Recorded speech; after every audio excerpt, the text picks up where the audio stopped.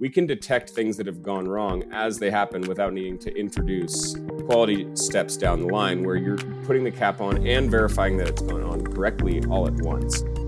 Welcome to the McNaughton McKay podcast, your electrical connection. Each episode, we meet with an industry expert to tackle real issues in manufacturing. Join your host, Austin Davidson, to get the latest scoop on automation products and solutions. Hey there, and welcome back to the McNaughton McKay podcast. Today is episode 50, and I am joined by a linear servo drive specialist who currently is the regional sales engineer for Linmont out in Phoenix, Arizona. Today I'm joined by Max Davitt. Max, how's it going? It's going great. Happy to be here, Austin.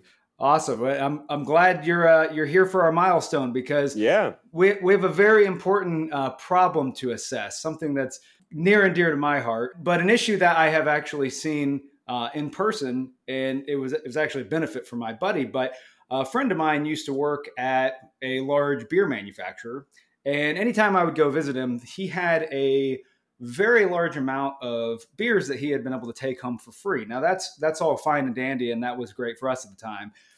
But the reason most of these got sent home was because they were supposed to be twist-off caps, and they basically needed to be pried off with a bottle opener. So obviously from our standpoint, free beer is always great. But from a product quality standpoint, that's an issue. So can you walk us through kind of the modern capping applications and why this may have occurred and what kind of issues companies may run into in capping applications? Sure. Yeah. I think that anecdote kind of sets this problem up pretty well. It sounds like those beer bottles were probably over torqued, and any regular human would not have the strength to twist those caps off, right? Yeah, we tried.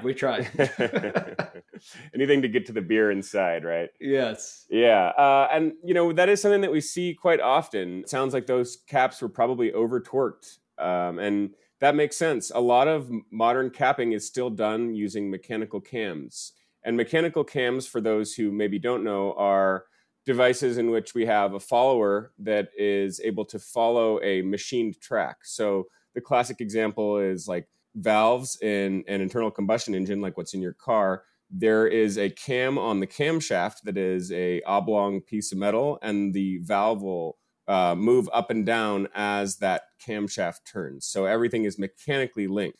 And this leads to very reliable motion. It also lets you adjust speed on the fly. So you turn that shaft faster and your cam moves faster. But what it doesn't really do is give you very much flexibility or feedback. So as you're torquing these bottle caps on, the motion is, not really something that you're able to adjust with any sort of sensitivity. And you can have the situation like you and your friend encountered where the bottle caps are just over torqued without really maybe knowing why or being able to control that. And you kind of answered my question, because the mechanical side is something I'm not as familiar with a lot of these products.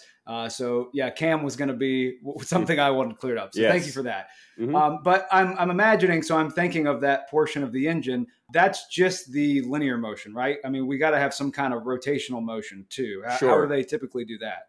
Yeah, so the rotational motion might be cammed to the same shaft. And that's kind of one of the things that is very nice about cams as a technology, is that you can have that central shaft that all of your cams are rotating off of, but you can have many different axes with differently shaped cams that are all responding to that rotation of the central shaft. Gotcha. So, I mean, you could even have numerous capping heads synchronized off of a single camshaft. And that is kind of, in the mechanical era of automation, this is the way that axes were synchronized. And sure. As an aside, in the PLC era, a lot of this is done the same way, just virtually. So we'll have a virtual master that's like that camshaft, and then we have servos that are electronically cammed to that virtual cam. So we can do kind of an analogous situation with servos, which we'll get to in a little bit. Okay. And I think, again, you're kind of leading me along really nicely, because the next question I was going to ask was essentially, right, if this is the older technology, that is something that I have seen through other product developments, is we start to get to I will say like the electrical side, or more of the modern technology that we have nowadays. Right. And we have a lot more feedback possible than we used to. We used to have no feedback at all in a lot of instances, other than maybe an aux contact or something like that. So I'm assuming, as we're going forward, we have these kind of more rigid or more static setups with the cams or the pneumatics. And something you touched on was that feedback. So is that kind of the game changer, or, what do you guys, we're talking about servos, we're talking about feedback. I feel like it's all kind of baking into itself. It is. Yeah. I mean, and that's kind of the way that we're moving in general as technology marches forward. And feedback is a big part of that, to know where you are. For example, if you are cross-threading, you might see some resistance. So having feedback over the torque and the force that you're producing to know that at certain parts of your process, you want there to be no resistance, like as you begin to start the threads. And then, obviously, when you reach that point where the cap should be torqued, you want to have some way of knowing that you're hitting the torque that you want to be hitting, and that the threads aren't stripped. Like if you are rotating, and there's no resistance, that's a problem. In the old paradigm, if you want to know if something's gone wrong, you kind of have to manually or, through some other part of the process, you have to actually check that. Here, Bill, try to open this beer with your hand. Oh, I guess you got to take that one home, Bill. Yeah. Oh, darn. I keep over tightening these ones. Yeah. Okay. So we have feedback, obviously, I guess before we get too far into it, because I know we're moving towards the servo side, the pneumatic and the cam, I mean, is there any other shortcomings that we should be aware of? Because I'm sure people are still utilizing them. I mean, sometimes if it's old and it's not broke, don't fix it. Sure. But are there any other shortcomings that we should be aware of? Yeah, there definitely are. And I'm glad you brought up pneumatics, because that's another way that these applications can be done fairly inexpensively. And it's like you said, I mean, a lot of times these technologies are inexpensive. They're kind of the legacy way of doing things. So there's a familiarity benefit there too. But oftentimes we see people who want to maybe run different products on the same line, where they're not just turning out the same type of beer bottle, but maybe they have vials of different size, different shapes with different torque requirements, especially when you get into like pharmaceutical products. These things are capped to very exacting specifications a lot of the time. So that flexibility is something that these other more legacy technologies might struggle with. With a mechanical cam, you select the profile, you machine the cam to be the shape that you want your capping head to follow.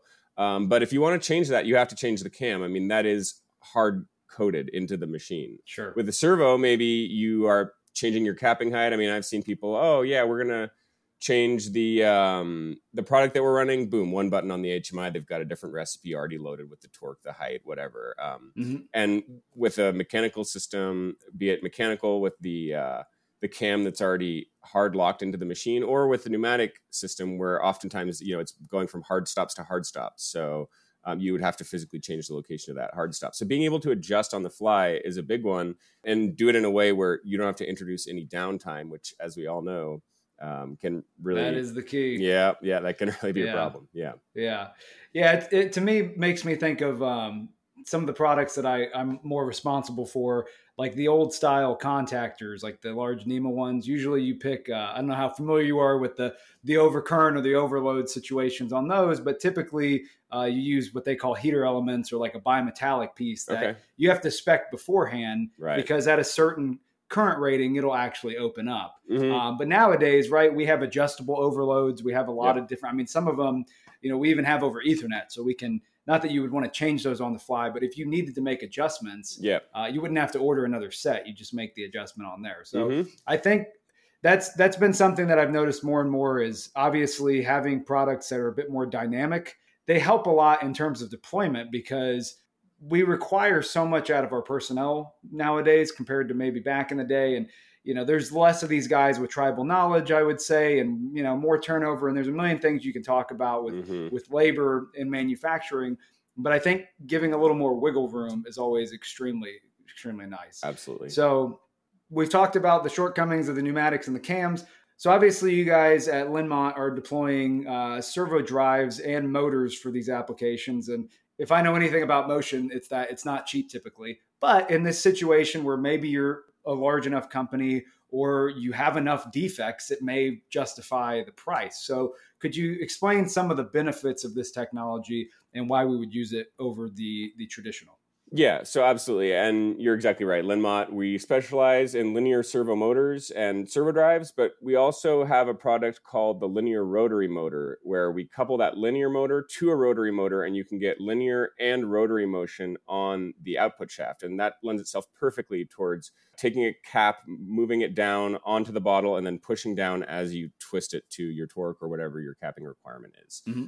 So the benefits of servos are numerous for capping applications, and we've kind of talked about some of that. The flexibility, being able to change the program on the fly. Also, the speed. I mean, linear motors in particular are some of the fastest linear actuators available on the market right now. Mm-hmm. And when throughput is critical, speed is a great way to get there, obviously. Oh yeah, throughput's never critical, right? Yep. We know that. Yes. So I mean, the speed is another one, and we can hit those very high speeds. There is also a lot of feedback. So we kind of touched about the value of feedback, and that is, to detect. There are a lot of things that can go wrong when you're putting on a cap. You can cross thread it. The cap can be like a bad part, and it might not have the threads on it, in which case the threads might more easily strip, or you could strip the threads. The bottle might not be a good part. And by looking at the linear position, the rotary position, and the linear force and the rotary torque all at once, and kind of taking all of those variables into consideration, we can detect things that have gone wrong as they happen without needing to introduce quality steps down the line, where you're putting the cap on and verifying that it's gone on correctly all at once, and in a very fast way. So that can also, kind of streamline your process and reduce failures as you're operating. Yeah, and something you made me think of as you were talking through that is, we've talked about lots of different things that are maybe product centric or application centric, but what about things you can't control, like the weather or how hot it is? If there's other variables that are affecting, I mean, I am not a bottle capping specialist, but I have to assume in any situation like this in manufacturing, things usually will have to make adjustments depending on time of the year or numerous other factors, or something that you're unable to control. And I think the feedback is probably the biggest game changer there for that. Yeah, I mean, you bring up a good point about the weather. Mechanical cams aren't really affected by this, but with pneumatic cylinders, we do see it, where if it's a hot day or a humid day, or maybe there's water in the pump, then you might see, the motion not be consistent day to day. It's going to go hard stop to hard stop, but the speed might be different, and you're adjusting your pressure, and having things that aren't, consistent operation to operation are what kind of introduce those. That's what creates those beer bottles that you and your friend are drinking. Certainly. Yeah. So that's pretty much all the questions I had. Before we go, is there anything else you'd like to touch on? Yeah, I would like to talk about some of the things that we can do with our motors that might be very difficult to do with other means. Certainly. So a lot of times with modern capping applications, the requirements get more and more stringent, and that can include torque requirements, as we've talked about. And those torque requirements can actually be fairly exacting, where you need to put on the bottle cap with a known level of torque and have a record of that level of torque. So a lot of times that might be done with an external device that, has a torque sensor, but we can do that now in the capping head, where our linear rotary motors can come with embedded torque sensors and embedded force sensors. And we can take advantage of that torque and force feedback to do what we call closed loop force control or closed loop torque control, where we take the feedback of that sensor and then adjust the current to reach a torque set point or a force set point rather than a position set point. So we're very accurately hitting a torque specification and having direct record of the torque that we're measuring on that part. And that can be very useful for people who have those requirements. Difficult to do through other means, and to have it all be in that one package where you're already capping the bottle is big value proposition for sure. Yeah. And typically, we talk about regulations. I mean, pharma is going to be the big one there, right? Mm-hmm. Yep. And they want to have, a record of every single part. And when you're using a servo where you're getting that data, it's up to you what you're doing with it. And you can easily record all of that and have all that information stored and logged.